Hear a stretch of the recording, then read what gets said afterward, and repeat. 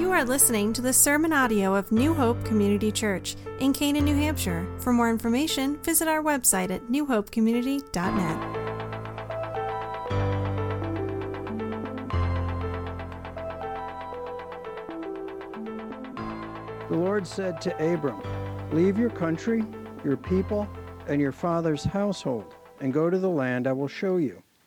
I will make you into a great nation, and I will bless you, and I will make your name great, and you will be a blessing. I will bless those who bless you, and whoever curses you, I will curse, and all the peoples on earth will be blessed through you." So Abram left as the Lord had told him, and Lot went with him. Abram was 75 years old when he set out from Haran.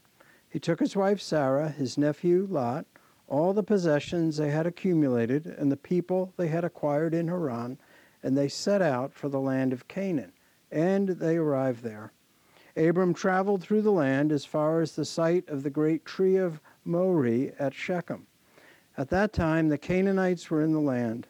The Lord appeared to Abram and said, "To your offspring I will give this land." So he built an altar there to the Lord who had appeared to him. From there he went on toward the hills east of Bethel, pitched his tent, with Bethel on the west and Ai on the east.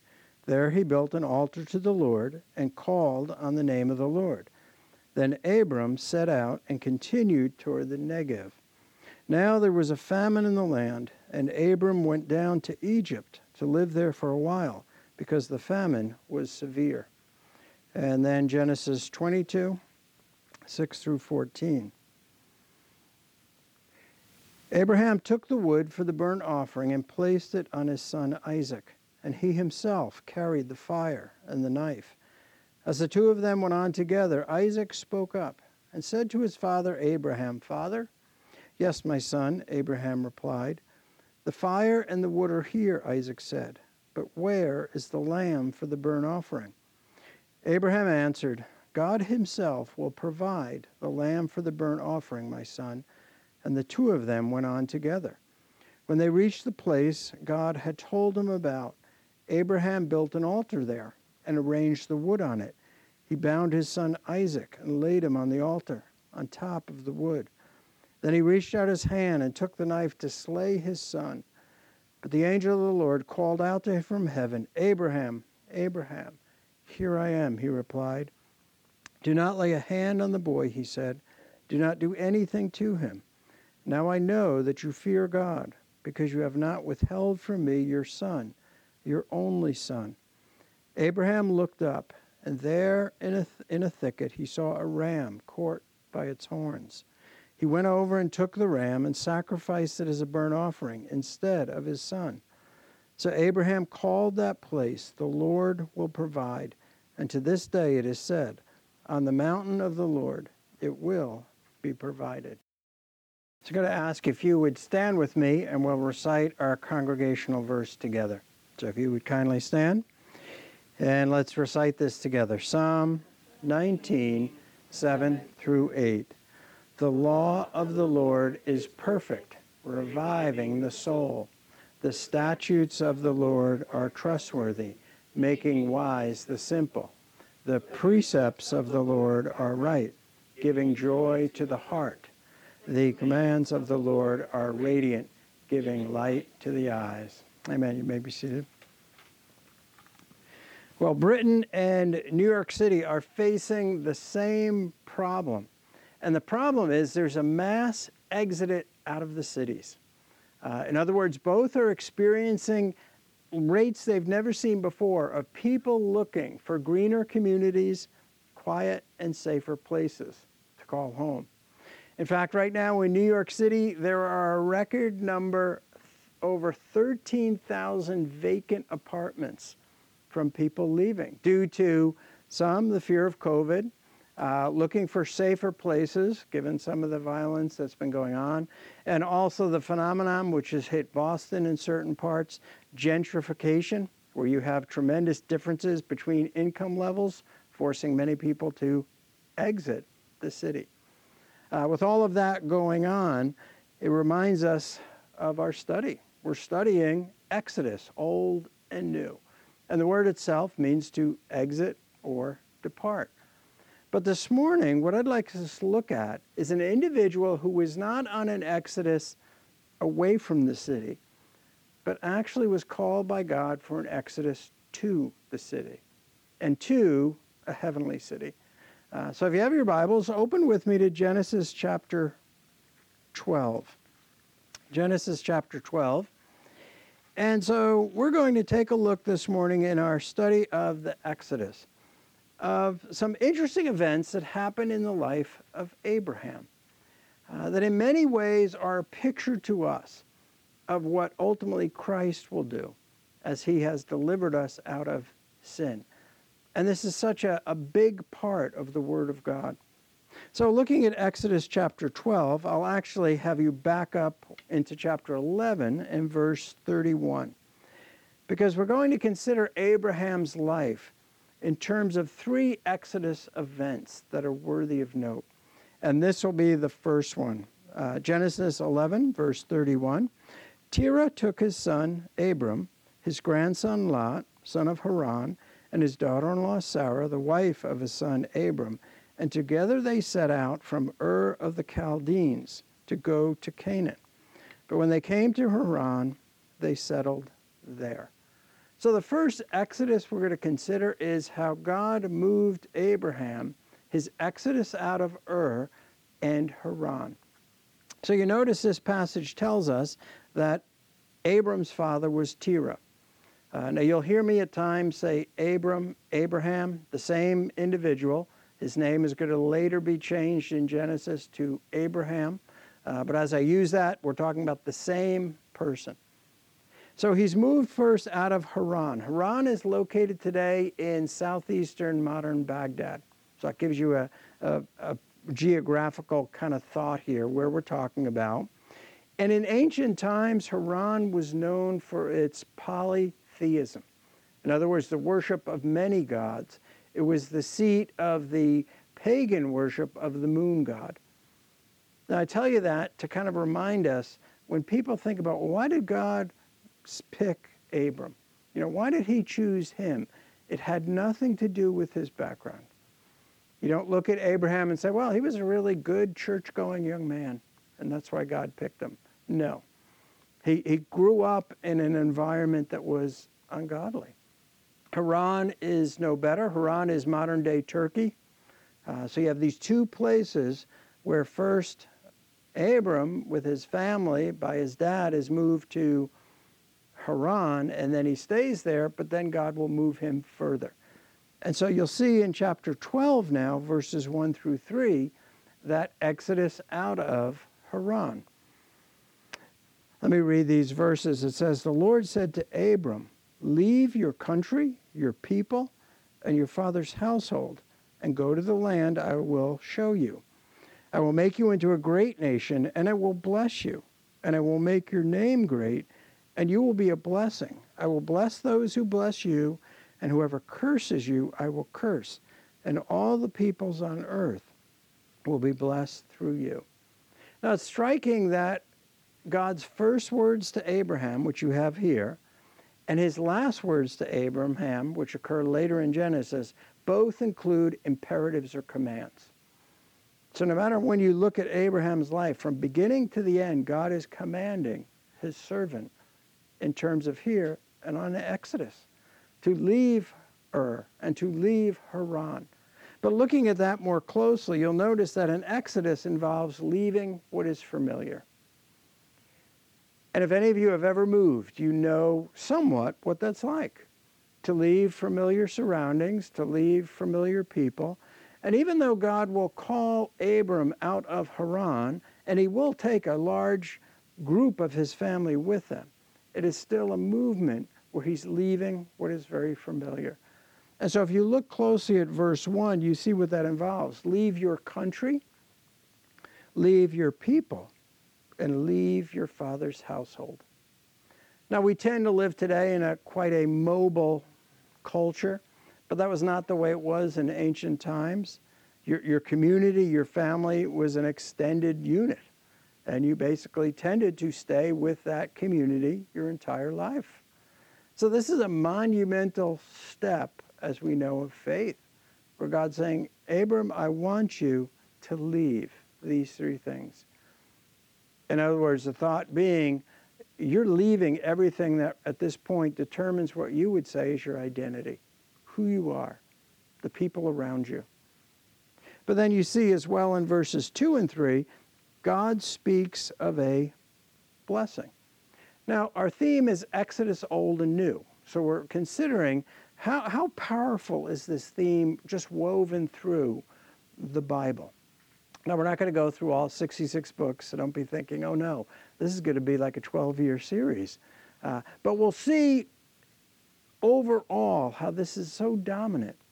But you notice in verses 2 and 3, there's a fivefold blessing that's promised on Abram as God has called him out of his land. Now, why is that important that it's a fivefold blessing? Well, it has nothing really to do with the significance of the number 5, which doesn't really have a tremendous amount of significance scripturally. But what is interesting is in Genesis 3, when God judges Adam and Eve for sinning, there's a fivefold curse that's given. Here, in a sense, you see in calling Abram out, it's almost as if God is saying, here's the fivefold blessing. I am doing a new work in you. This is a new unfolding part of God's plan of salvation. So to go on in Exodus is to leave behind what is very familiar. And it calls for faith and obedience to God. Because Abram doesn't have the rest of Genesis to read ahead. We have the benefit. We can look ahead in Genesis and say, oh yes, God did bless him. And he saw not the full completion of these promises, but he saw some of them unfolding. Abram did not have that. All he had was God's command that I want you to get up, leave your country, your people, and everything, and follow me. And it even gets better because you notice the last part of verse 1. I want you to get up and leave and go to a land, what? I will show you. What faith is required there? Obedience. Abram is told by God, I will show you where that is.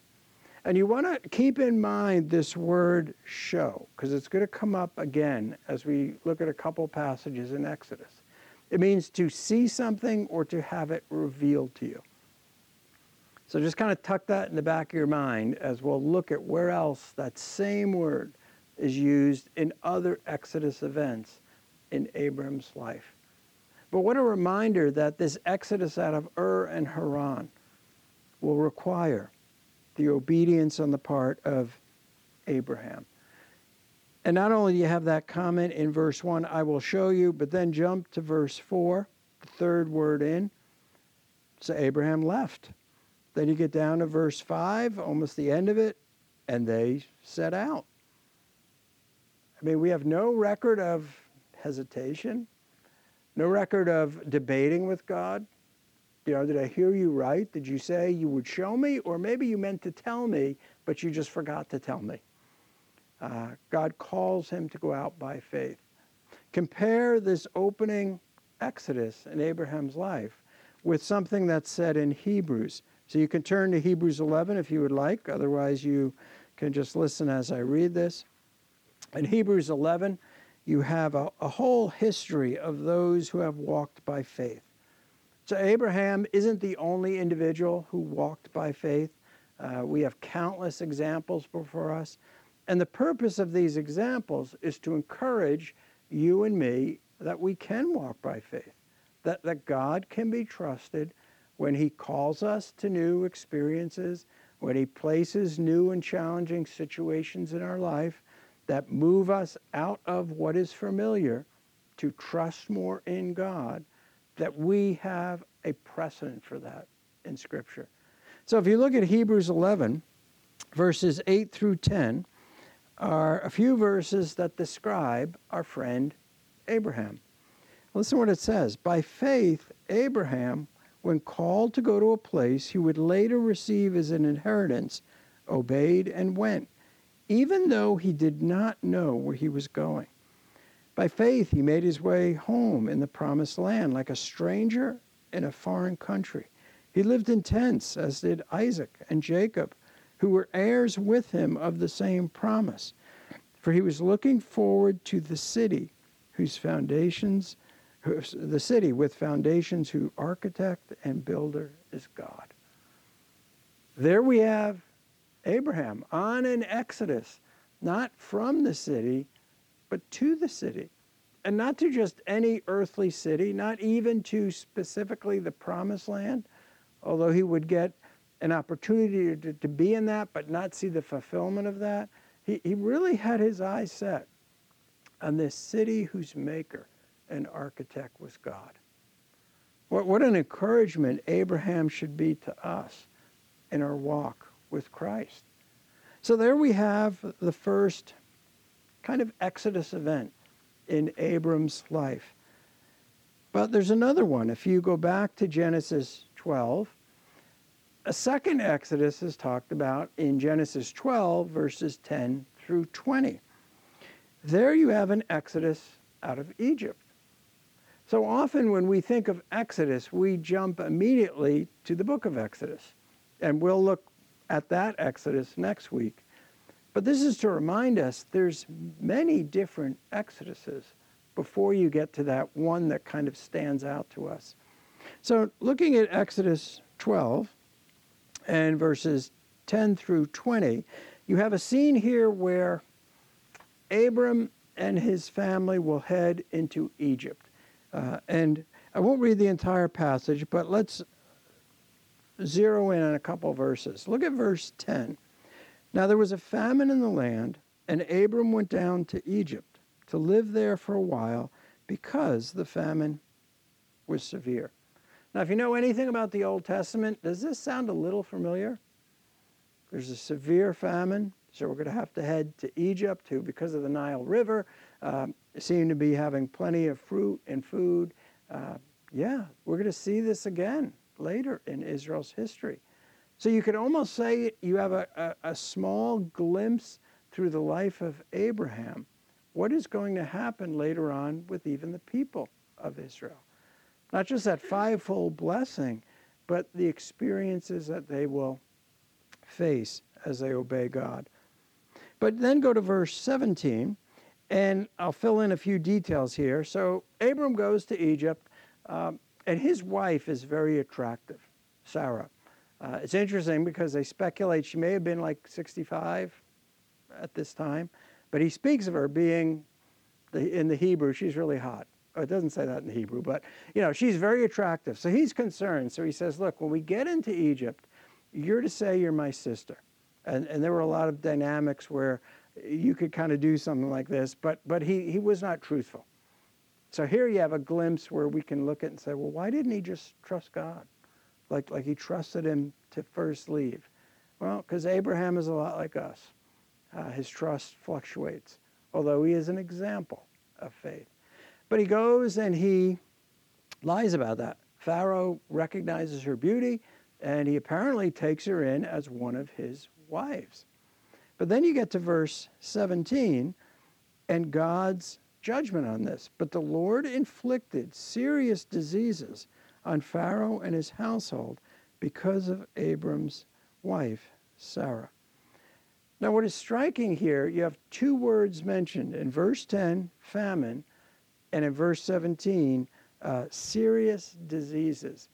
The first two times those exact words like this are mentioned in the first 5 books of the Old Testament are here and in Exodus 12, talking about God's deliverance of Israel out of Egyptian bondage.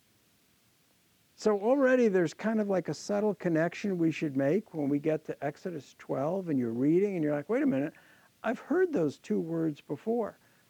And the first time they're mentioned was here, where God is taking Abram on an exodus out of Egypt.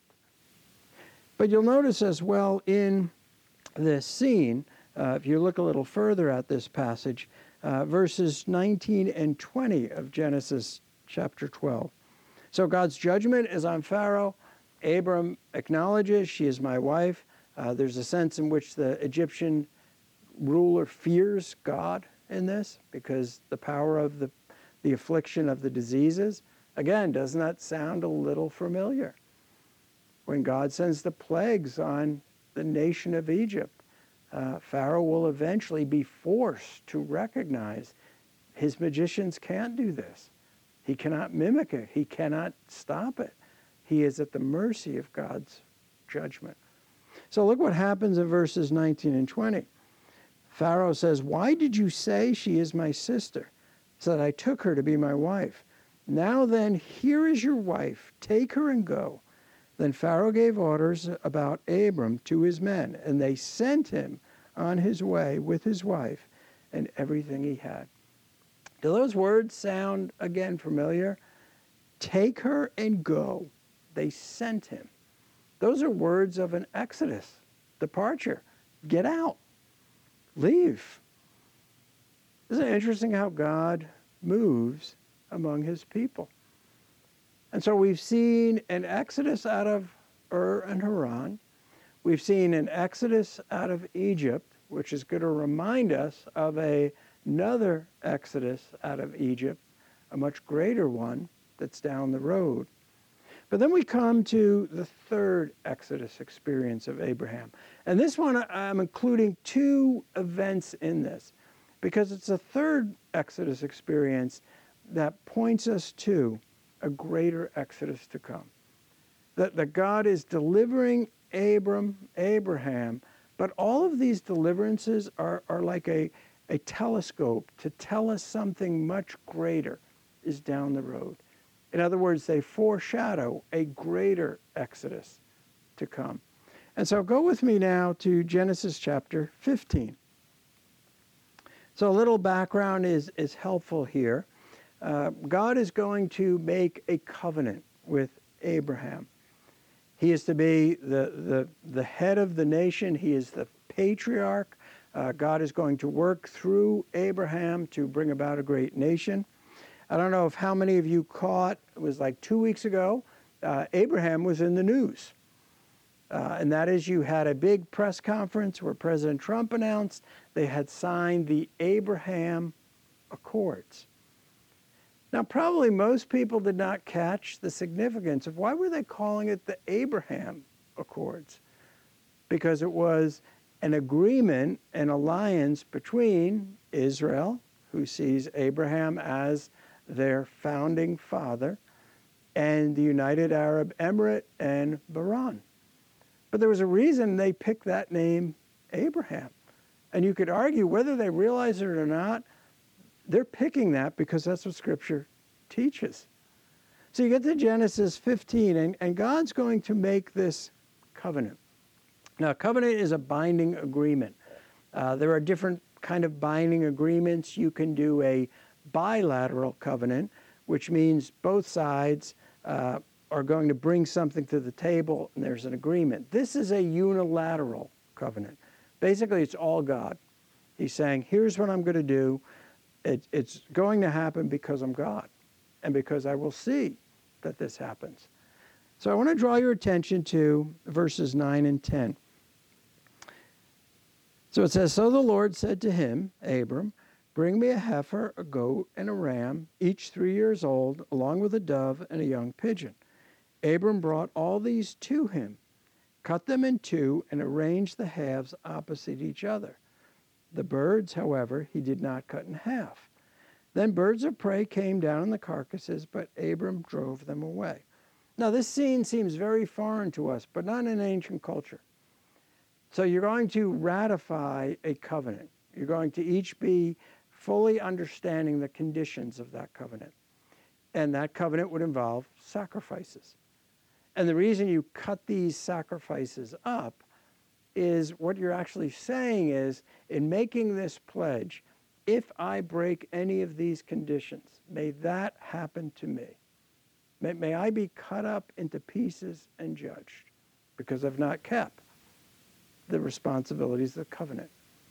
So here, Abram is doing this. You notice in verse 11, you almost might think this is comical. he cuts all this up, and obviously it's going to attract birds and everything else. And so he's busy kind of getting the birds of prey to flee away. What is somewhat interesting here is there something more behind this? Because in the Old Testament, whenever you read of birds of prey, they symbolize foreign nations. And is it possible that even in this we have a vague reference to God will protect his nation, Israel, from invasion, from foreign nations, because they're his people? Now, we're dealing with ancient history here, but do we see that as being true over the course of history, where God does exodus his people? He protects them. He delivers them from foreign powers. And many would say even today it is amazing that Israel continues to be a center of attention, because it's not a huge country. It's not known for its military might. But could it be there's a much bigger reason why it continues to be strategically a concern to many people in our world? But in this case, you have this scene where it goes on now. Look at verse 17 and 18. So everything is in place. But Abram falls into a deep sleep. And then this is what happens. When the sun had set and darkness had fallen, a smoking fire pot and a blazing torch appeared and passed between the pieces. On that day the Lord made a covenant with Abram and said, "To your descendants I will give this land, from the river of Egypt to the great river the Euphrates, the land of the Kenites, the Kenizzites, Kadmonites, Hittites, Perizzites, Rephaites, and Amorites, Canaanites, Girgashites, and Jebusites." So we go back to Genesis 12. God promised this.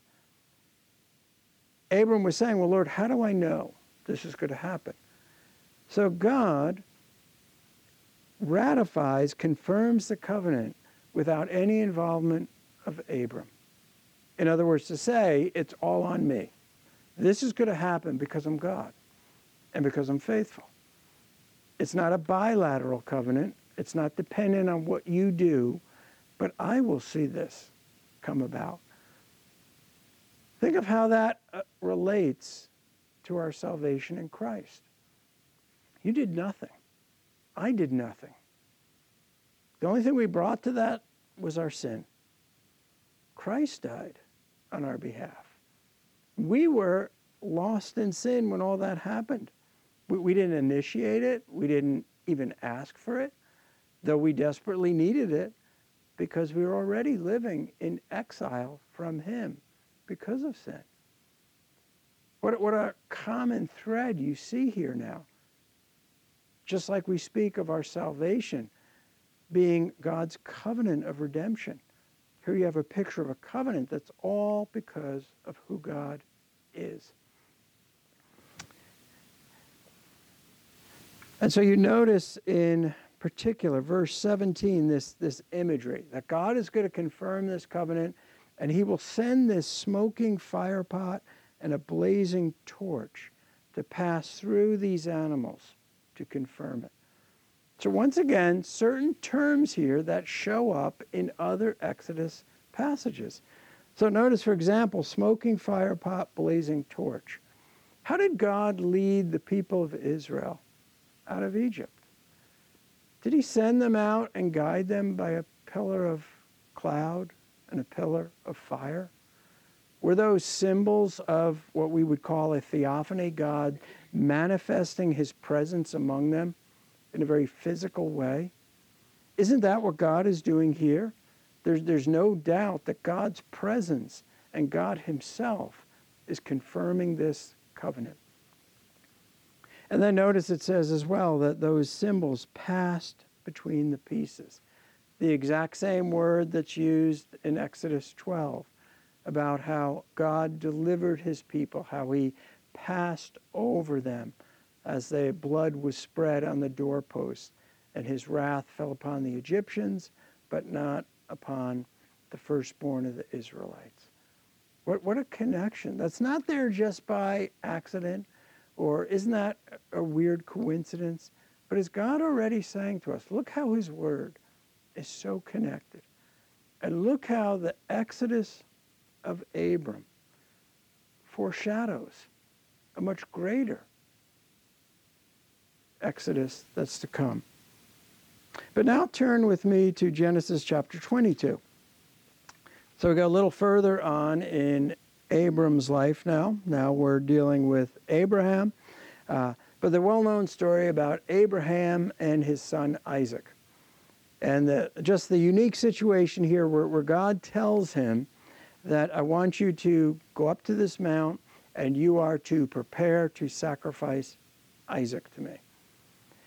Now again, think of everything you might know about Isaac, this one that God promised, that this seed would come from Abram and Sarah, from not an outside element.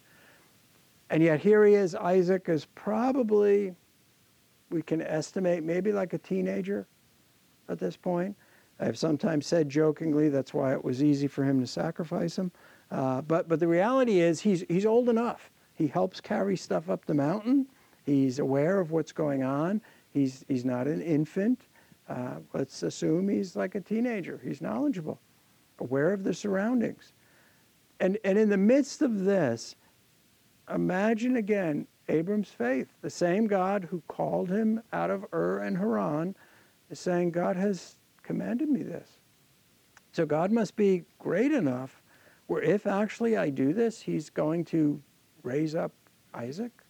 He's going to fulfill what he promised. But let's see how this unfolds. Go to verse 7. And in verse 7, the son speaks up. Isaac spoke up and said to his father Abraham, Father? Yes, my son, Abraham replied.